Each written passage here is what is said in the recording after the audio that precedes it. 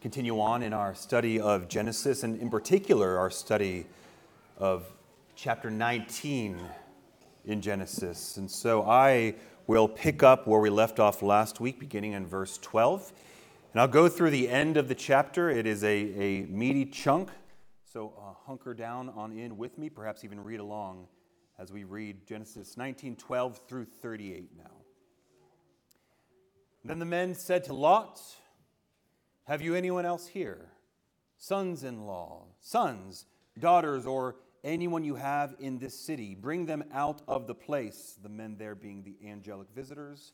"For we are about to destroy this place because the outcry against its people has become great before the Lord, and the Lord has sent us to destroy it."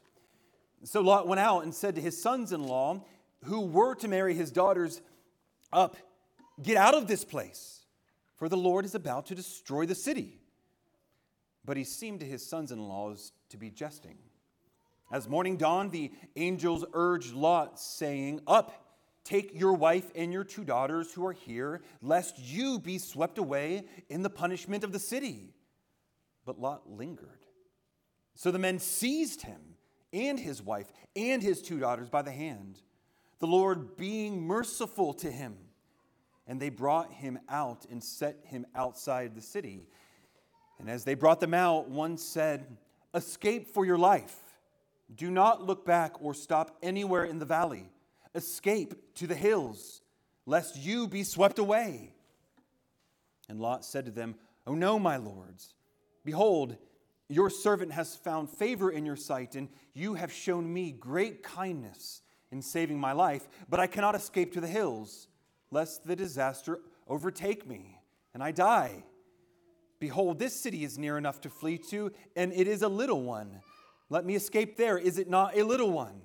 And my life will be saved." He said to him, "Behold, I grant you this favor also, that I will not overthrow the city of which you have spoken. Escape there quickly, for I can do nothing till you arrive there." Therefore the name of the city was called Zoar, which means little. The sun had risen on the earth when Lot came to Zoar. Then the Lord rained on Sodom and Gomorrah sulfur and fire from the Lord out of heaven. And he overthrew those cities, and all the valley, and all the inhabitants of the cities, and what grew on the ground. But Lot's wife behind him looked back, and she became a pillar of salt. And Abraham went early in the morning to the place where he had stood before the Lord, and he looked down toward Sodom and Gomorrah, and toward all the land of the valley. And he looked, and behold, the smoke of the land went up like the smoke of a furnace. So it was that when God destroyed the cities of the valley, God remembered Abraham, and sent Lot out of the midst of the overthrow when he overthrew the cities in which Lot had lived. Now Lot went up out of Zoar and lived in the hills with his 2 daughters, for he was afraid to live in Zoar. So he lived in a cave with his 2 daughters. And the firstborn said to the younger, "Our father is old, and there is not a man on earth to come into us after the manner of all the earth. Come, let us make our father drink wine, and we will lie with him, and that we may preserve offspring from our father." So they made their father drink wine that night. And the firstborn went in and lay with her father. He did not know when she lay down or when she arose. The next day the firstborn said to the younger, "Behold, I lay last night with my father. Let us make him drink wine tonight also. Then you go in and lie with him, that we may preserve offspring from our father." So they made their father drink wine that night also, and the younger arose and lay with him. And he did not know when she lay down or when she arose. Thus both the daughters of Lot became pregnant by their father. The firstborn bore a son, called his name Moab. He is the father of the Moabites to this day. The younger also bore a son, and called his name Ben-Ami. He is the father of the Ammonites to this day. The word of the Lord. Lord and our God, we confess that all of your word is profitable and useful for instruction and training in righteousness. And I pray, Holy Spirit, that inspired this word. We would be trained in the way we would be trained by this word today. We humble ourselves beneath it. We receive the great warning that it is, and we rejoice in the great mercy at the center of it all. That is ours in Christ. In his name we pray. Amen and amen. In Romans 6:23, the Apostle Paul writes a truth that is as simple as it is profound, and it is the central truth behind all reality, and it is the culmination of our text today. Namely, for the wages of sin is death, but the free gift of God is eternal life in Jesus Christ our Lord. So the wages of sin, what sin earns you, barring divine intervention, is death and destruction. But what Christ has earned for us by merciful divine intervention is life, and life eternal. And again, we continue on in this hard, heavy, sobering, perhaps confusing and complex 19th chapter of Genesis. But the neon sign that hovers above it all is the truth behind Romans 6:23. The wages of sin really is death. But God, being merciful, really does offer life to any and every sinner. However, we also see a third category emerge as well, namely, the deadly cost of compromise for someone who was saved also. So time would forbid us to go line by line through this text today, which is our typical custom, but we're going to use these three categories to guide our understanding of the text. Namely, the judgment on Sodom, the lesson from Lot, and the mercy of God. First, the judgment on Sodom and the surrounding valleys, including the shrubbery. There's much going on here, much that could be commented on, but again, the neon sign over the text is the iron inevitability of divine judgment on sinners who persist in their sin and refuse to repent. This is what is so striking about this text, and we saw last week just how thoroughly eaten up with corruption Sodom had become. It was showcased most clearly in the ravenous homosexual appetites of the men of the city. But again, this is not something that happened overnight. This was a slow burn of God-denying rebellion over years that has culminated today. So after much patience and forbearance, God does bring swift and decisive and thorough judgment upon these sinners and their sin as hell falls upon them, as it were, from the heavens in the form of sulfur and fire. In fact, this shout, as it were, of divine judgment upon Sodom and Gomorrah actually echoes throughout the rest of human history as Sodom and Gomorrah really become the archetype of divine judgment upon sinners. The prophet Isaiah in chapter 13 warns Babylon that because of her relentless evil, she will become like Sodom and Gomorrah when God overthrew them. And we see it referenced throughout the Old Testament in Deuteronomy and other places. But we also see in the New Testament that what we see today stands as the warning and the archetype of God's judgment on human sin. Jude verse 7, Sodom and Gomorrah and the surrounding cities, which likewise indulged in sexual immorality and pursued unnatural desire, serve as an example by undergoing a punishment of eternal fire. So Jude ups the ante on what this is a picture of. It's not just earthly judgment, but this is eternal judgment that we see. And again, this hits very close for us to home in our current culture as we've seen the sins of Sodom hailed as virtues in our time. And you'll often hear Christians say, who see that and are rightly distressed by that America better be very careful, or we will fall into the judgment of God if we don't stop.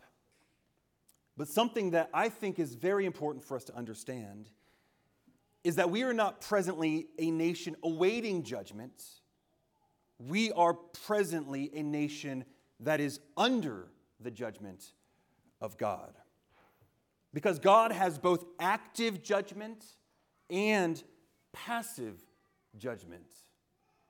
So when a nation's leaders have lost all moral courage and celebrate Sodom, that is the judgment of God on a nation.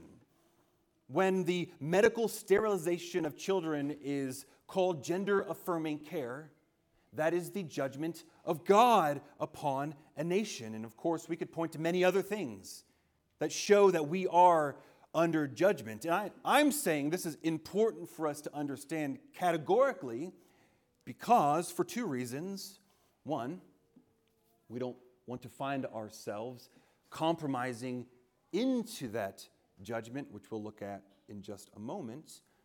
But secondly, we need to understand this because one response is very different to the warning, your electricity is shot and you could have a house fire soon, as compared to looking outside and seeing flames already coming through the roof. So your response to those two things are very different. And there's already flames coming out of our national roof. The house that our grandchildren will inherit is presently on fire, which means the church must have an urgency to plead with the Lord to relent of the judgment that is upon us, to plead with the Lord to cause revival in the land that will come through the proclamation of the gospel within the people of the church, whether individuals that we know or through larger platforms that the Lord has given to some of us, because judgment is real, both the national judgment that we are under and the eternal judgment that awaits all who reject Jesus Christ. So, the lesson from Sodom, if nothing else, according to the rest of the scriptures, should rekindle great urgency in us for the task of prayer and evangelism. Now, to be sure, we know that Christ is going to win. We know that the land we call America will one day be redeemed, and the church's future is bright. But we must also soberly understand what time it is and the times that we live in. Spurgeon said, "If sinners be damned, at least make them leap to hell over our bodies. And if they perish, let them perish with our arms wrapped about their knees. And if hell must be filled, let it be filled in the teeth of our exertions. And let no one go unwarned and unprayed for." This is one of the reasons we started the 6:30 a.m. prayer meeting, so that we can be more intentional and more specific as the men of our church to pray for revival and to pray for salvation to come upon our land. So that is a clear reason the Holy Spirit gave us the 19th chapter of Genesis. But we must do more than pray that God would relent and bring revival. We must also, as Christians, guard our own souls and those within our households from the corrupting effects of Sodom in our land. Ephesians 5, beginning in verse 8, says this to the church: "Walk as children of light, for the fruit of light is found in all that is good and right and true. Take no part in the unfruitful works of darkness, but instead expose them." And this brings us to our second point from the text, namely, the lesson that we must learn from Lot. So Lot is a sobering reminder to us as Christians, and especially to us as fathers. This is going to be geared more to fathers, that just because compromise can be forgiven, it does not mean that compromise will be consequence-free. See, we know that Lot was ultimately saved. 2 Peter, he says that Lot was righteous. Lot was saved. Lot is in heaven right yet now, and yet he was a compromised Christian, as it were.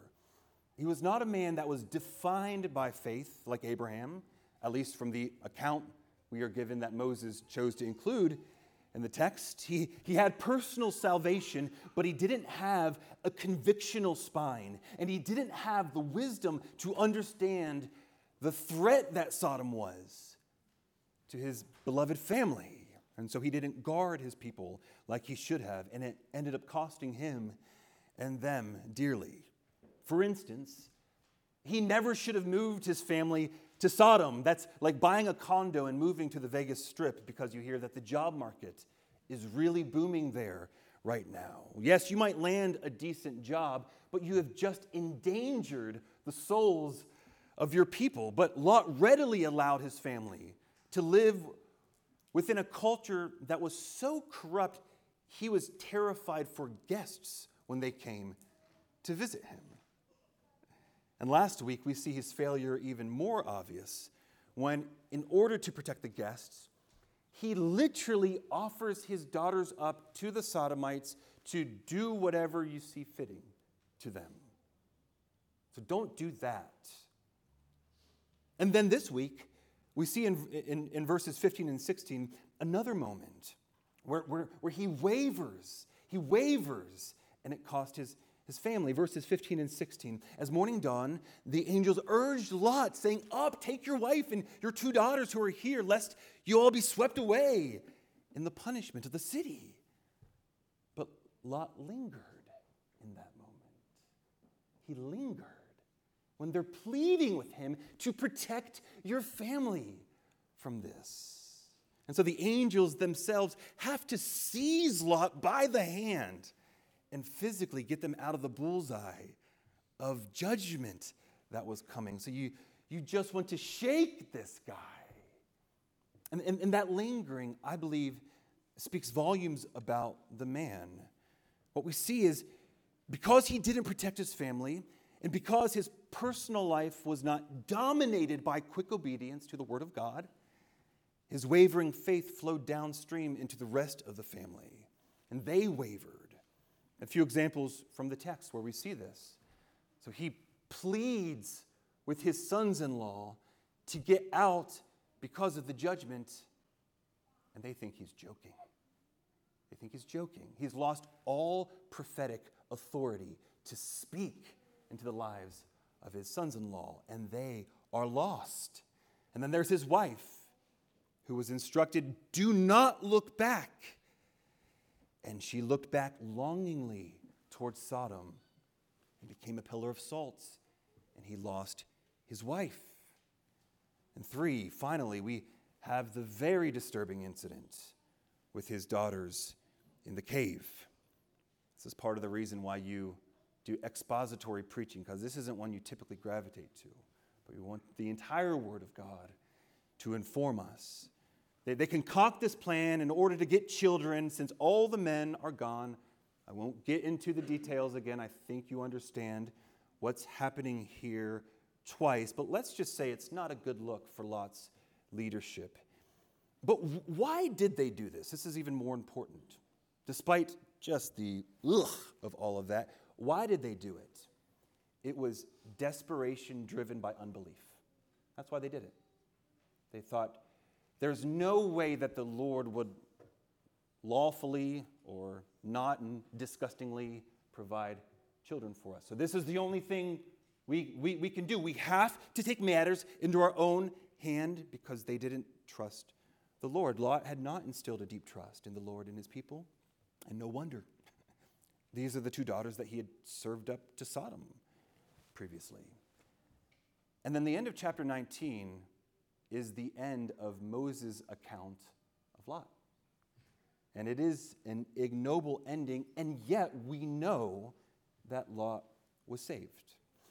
So, the Spirit would have us see that just because compromise can be forgiven like Lot's was, it doesn't mean it will be consequence-free. His compromise with Sodom was costly and it came with a generational price tag. And so we read this whole account and we rightly shudder that he would put them in such peril. How could he have not had the wisdom and the courage and the forethought to protect his people from these things? But saints, we must recognize that this in large measure is exactly what much of the church in America has been doing over much of the last century.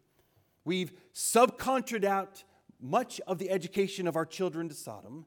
We've subcontracted out much of our entertainment to Sodom, and we are now reaping the sorrowful fruit of that. And this is why the reformation that the Lord is doing in the church in our time begins with Christians saying to Sodom, not with our kids you don't anymore. We're not renewing that contract anymore. Rather, we will be a peculiar people who submit to the Lord Jesus Christ in everything, those weirdos who believe the Bible all the way down, in every single sphere of our existence. And we will, by faith, see that they are educated in the nurture and admonition of the Lord Jesus Christ, not by those who hate the Lord Jesus Christ. And we will, by faith, not be passive consumers of any rank dish Sodom happens to serve up on any given channel or theater or Spotify list. But we will feed them with stories and songs that actually have substance and extol virtue and warn against vice. We will, by faith, fill our worlds with things that point to the good and the true and the beautiful. Now, this doesn't mean we will only consume Christian content, as it were. In fact, part of the shame of the modern church is how cheesy our entertainment is. And part of the church's reformation is recovering herself as the center of artistic excellence, like the church always was for all of human history, until 5 minutes ago. But anyways, no, we don't only consume Christian content. It doesn't mean that, but it does mean whatever we choose to put into our souls, whatever we choose to stir into the water of our children's souls, we will do so as Christians, on purpose, thoughtfully, discerningly, wisely. We will let Christ be the standard, not Sodom. And one pro tip here. You can tell that you are beginning to let Sodom set the standard for your media consumption when you start praising something because you say, well, at least it's not as bad as fill in the blank, which we've all done, but it's not a good standard for consumption. So kids, you order a sundae, they bring it out, you're about to bite into it, then the waiter catches you and says, thank goodness you did not eat that yet. I don't know what happened, but the chef, those actually aren't peanut butter cup things. They're actually squirrel droppings. And I don't know how this happened, but I'm so thankful you didn't take a bite yet. And then you respond, well, at least it's not as bad as that. And you start to eat it. That's a stupid way to judge whether something is good or not.